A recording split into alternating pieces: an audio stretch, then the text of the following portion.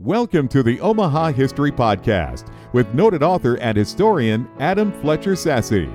Each week, Adam takes you on a guided tour through Omaha's dynamic past.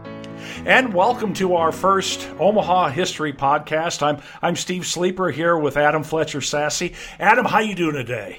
I'm doing great. How are you doing, Steve? Oh, good. Yeah, we were talking. We want to make our first show about fur trading in Omaha. You mentioned that history buffs, they always kind of seem to go towards the Old West type of stuff and then, take it from there. And fur trading is kind of like that, isn't it? Absolutely. Omaha has some really deep roots that I think that, people who dive into Omaha history eventually come to this place as saying, wow, it really did begin with fur trading. But sometimes we got to lead them to that. And so I look forward to this chance to really unpack that and see what it looks like. Now, when I think fur trading in Omaha, I think, maybe 1820s, 1830s. And I always think of the Bellevue area. But that's not necessarily where it started, if I understand correctly. That's right, Steve. It actually goes even further back than that. We had Lewis and Clark come up the river in 1804, and as they plodded up the river, they stopped along the way, and they might have gotten up to Belvedere Point there in North Omaha and looked out over the lands, and they camped up in Dodge Park, and there's a plaque up there for that now. And then of course they had the Council Bluff, which was further north of Dodge Park on the Nebraska side, where they met with the tribal leaders and smoked the chanupa and did all that stuff. And all of that was cool. But when they came back in 1806, they took some really deep notes and they wrote beautiful maps, and they really got the process started to open up that area. In 1807, a man named Manuel Lisa, he was a Spanish trader, fur trader who was born down in Louisiana when it was a Spanish colony. Manuel Lisa worked with the Missouri Fur Trading Company, and he headed north on the Missouri River. And he was really the first one to lay down some deep fur trading roots there in Omaha as early as 1807, and then really building out his fort in 1810. Wow. Pretty exciting stuff, yeah. Yeah, now what happened to Fort Lisa? Well, Manuel Lisa, he was an intriguing guy for a lot of reasons. He was a businessman. And when I used to think of fur trading, I just thought of rough and tumble mountain men working with the Indians and really carving out the Wild West before it ever really began. But in reality, this was a commercial enterprise. Manuel Lisa was in it for the money and in it to win it. And so what he did was set up a whole series of forts up the Missouri River all the way up into Montana. Oh. He's credited with opening a lot of places that white people had never been and that they'd never set a serious foot in.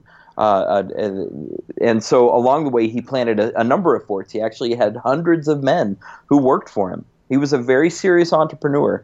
His Missouri Fur Trading Company was really well funded by business interests out of St. Louis.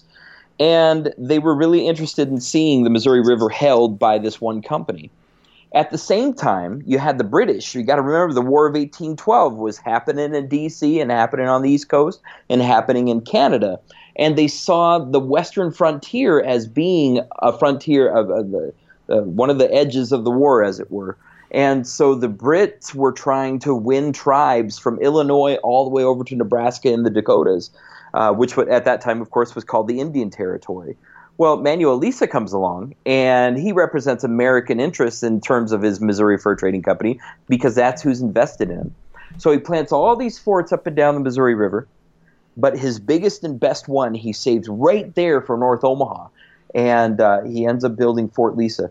Fort Lisa had a stockade wall around it and eventually included a blacksmith and farm fields and all kinds of different things that you needed to make a fort work. It's reported that Lisa had 100 men working for him at Fort Lisa. So, they were voyagers. They were out there on the river. They were doing their thing, but they were also there in the fort and relying on the fort for its goods. So that's one of the reasons why it's notable, because he was the first serious attempt at building a commercial enterprise in the west of the Missouri River. The next reason why he is super important goes back to that War of 1812. So he gets the fort started in 1807. He builds it out in 1810. By 1812, in this War of 1812, Manuel Lisa is credited with getting all of the Native American tribes up and down the Missouri River with being cool with the United States. They might not have been allies, they might not have been buddies, but they were definitely okay with the States' hold on that territory, and they weren't going to fight for the British. And that's different from what happened in Illinois, and that's different from what happened in Minnesota. And, of course, that's different from what happened in Canada, which was then, of course, a British colony, because all of those went to the English. And they actually had tribes fighting with the English against the States. Well, Manuel Lisa kept that from happening on the Missouri River and in the Indian Territory at that point. So he had a pretty powerful role in that way, and he maintained it all the way through 1820. What happened after that? Well, unfortunately, it was a whole series of events, but basically Manuel Lisa met his fate from a bad sickness. We don't know exactly what kind, and we don't know what it looked like. But before he went, Manuel Lisa had 2 children with his Louisiana-born wife in St. Louis. She was a European woman. He brought her, or she died in St. Louis. And so he went to St. Louis, married another woman. They had children. And then he came back to the fort without her, and he married an Omaha woman, an Omaha tribal member. Oh. She was actually the daughter of a chief, and this turned out to be a strategic alliance. And it was actually a popular thing for these fur traders to have additional wives among the tribes because they knew that it would build good relations with the tribes. So Manuel Lisa marries an Omaha woman, has 2 kids with her.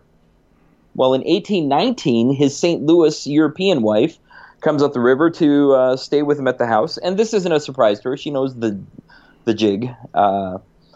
Before that, though, Lisa had tried to bring his 2 Omaha children to St. Louis to get them educated in European schools, in white schools, in American schools, however you want to phrase that. And his Omaha wife was not too excited for that.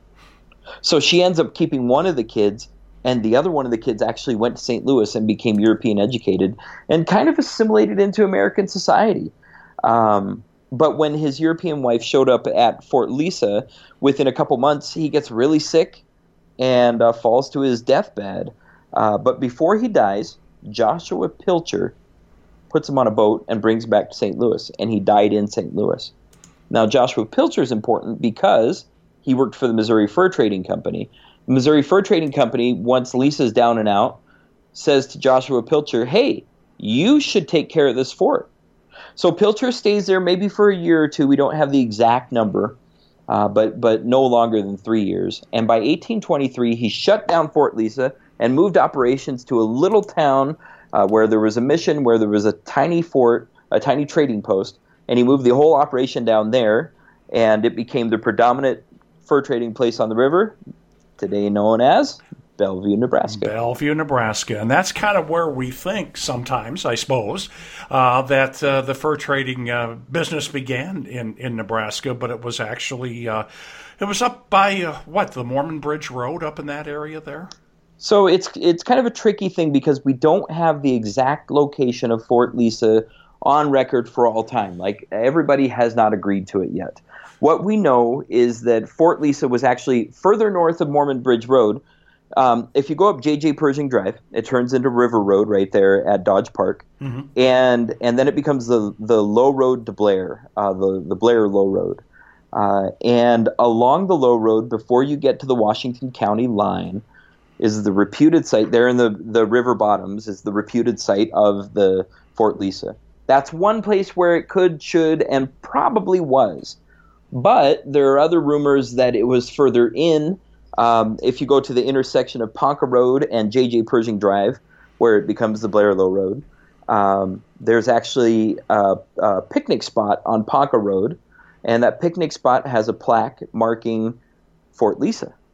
But then if you go to the entrance to Hummel Park, further south on J.J. Pershing Drive, you'll actually see another plaque for Fort Lisa. So we don't really have it pinned down, and they've been arguing about this. Historians have been arguing about this since the 1920s when it was a hot topic. Man, it was the business in town to figure it out. And lots of Nebraska's predominant historians got in on the argument, including A.J. Sorensen and Sheldon himself, who has a hall, of course, a hall named after him at UNL.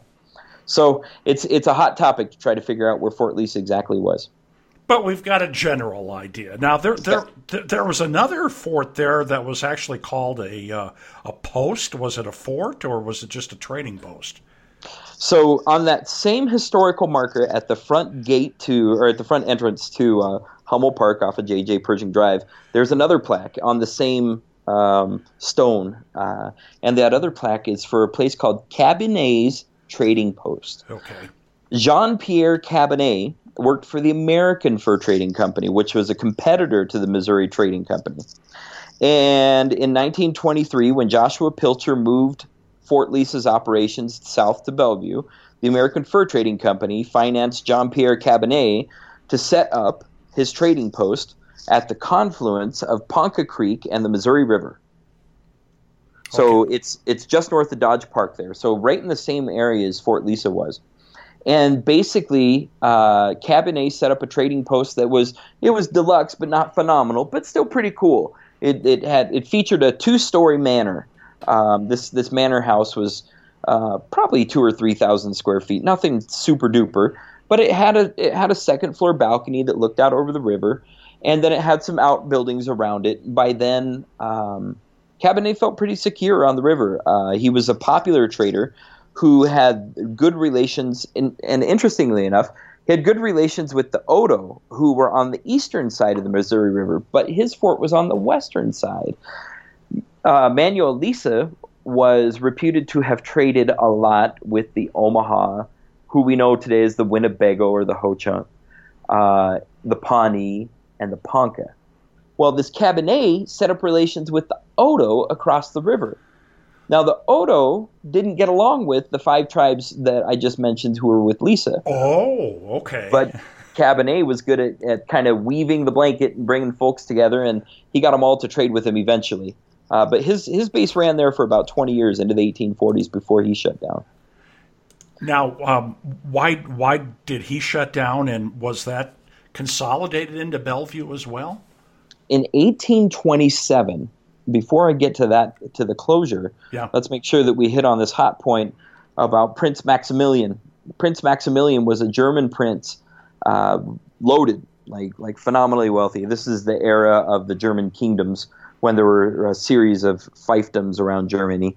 And this German prince basically came over and toured the Wild West. The interesting thing about him is that he brought along one of the predominant landscape painters of the time and portrait painters. And this same guy, I can't place his name off the top of my head, but the same guy was responsible on this trip with Prince Maximilian, traveling across the Midwest. He ends up going up the Platte River, he went up the Missouri River, he went a couple different places. This painter ends up painting some of the most phenomenal paintings of Native Americans and the First Nations in the Midwest there. And he's credited with making some of the images that we know today are historically accurate. Right. Really, really phenomenal for what they are. Prince Maximilian stops at Cabinet's trading post in 1827. And he rests there for a couple weeks, and they made good times. And Cabinet, that was kind of the high point of his work. I don't know exactly what ended up happening to him. He did end up closing shop, though, and heading out. And about the time that he headed out, another guy opens up a trading post actually in the downtown Omaha area. And his last name was Royce, R-O-Y-C-E. And T.D. Royce was the first person credited with being inside of the soon-to-be city of Omaha. But, about 14, 15 years before anybody was allowed to settle there formally with treaty rights and everything. So it was definitely an interesting time with a lot going on. Mm-hmm, mm-hmm. And I think... Oh, no, go ahead. I'm sorry. No, go ahead. Well, I was just going to say that American Fur Trading Company, interesting thing about it is that it didn't end up going to Bellevue. That turned into Astor's gigantic fur trading operation.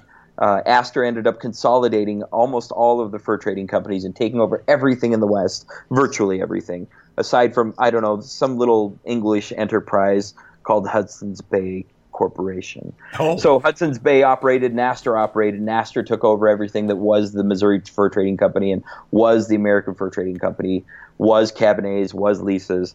And he basically moved he closed Nebraska at some point because it wasn't producing enough furs and because the times changed. The fur trade really went out of fashion by the 1840s and the 50s. So all of that early commerce just kind of closed down, whittled down. And what was left of the enterprise really went to the Hudson Bay in the Northwest and the Pacific Northwest, with Washington and Idaho and Oregon to some extent. Okay, that explains quite a bit. Now, Cabinet's Post, it was lost for quite a while, and they think they know where it was now, or did I understand that correctly?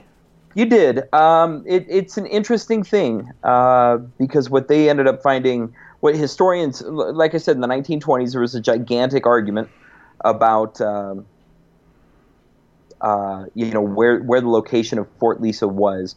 They ended up finding Fort Lisa and went about doing some excavations and whatnot. Where they really located it, and I mentioned the boundary between Douglas County and Washington County there on the Blair Low Road.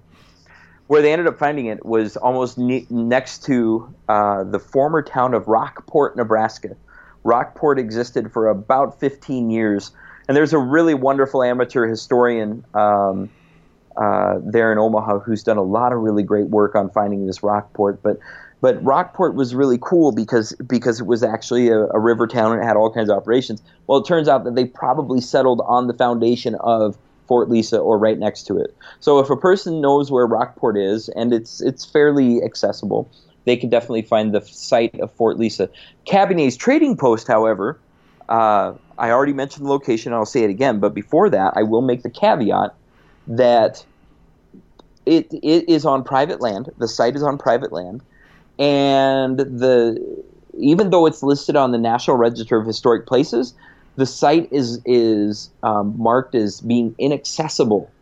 And it's inaccessible, again, because it's on private land. The landowner doesn't want folks just trampesing all over his land and whatever. But it turns out it's right on the confluence, like I'd said, of the Ponca Creek and the Missouri River on north of the creek, and a person can walk right to it going through the trails in Dodge Park. I'll be darned. Isn't that something? So did Fontenelle's Post in Bellevue, did that become the next big thing, or did all that kind of wind down as furs went out of fashion?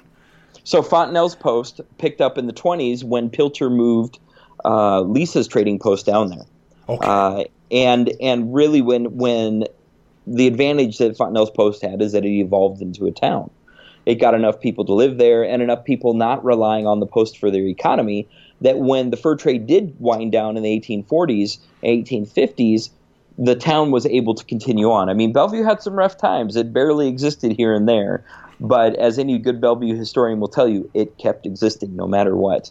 And that's different from Fort Lisa, and that's different from Cabinet's Trading Post because they didn't really develop an economy beyond fur trading. So when fur trading ended, Lisa ended, Cabinet ended, and there was no more posts there. But Fontenelle's Post continued on and became the town of Bellevue that we all know and love today.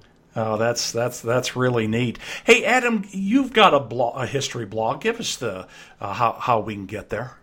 Absolutely. That history blog it's called the NorthOmahaHistory.com. NorthOmahaHistory.com. I've posted just over 175 articles there, and they're free for anybody to read. I actually just finished one specifically on Fort Lisa, and there's another one that summarizes the fur trade, but there's also all kinds of different topics, and it's really fun stuff. So NorthOmahaHistory.com. And thanks for listening to our first edition of the Omaha History Podcast. I'm Steve Sleeper for Adam Fletcher Sasse. Thanks for joining us. Thanks for listening to the Omaha History Podcast with noted author and historian Adam Fletcher Sasse. Join us next week as Adam takes you on another guided tour through Omaha's dynamic past.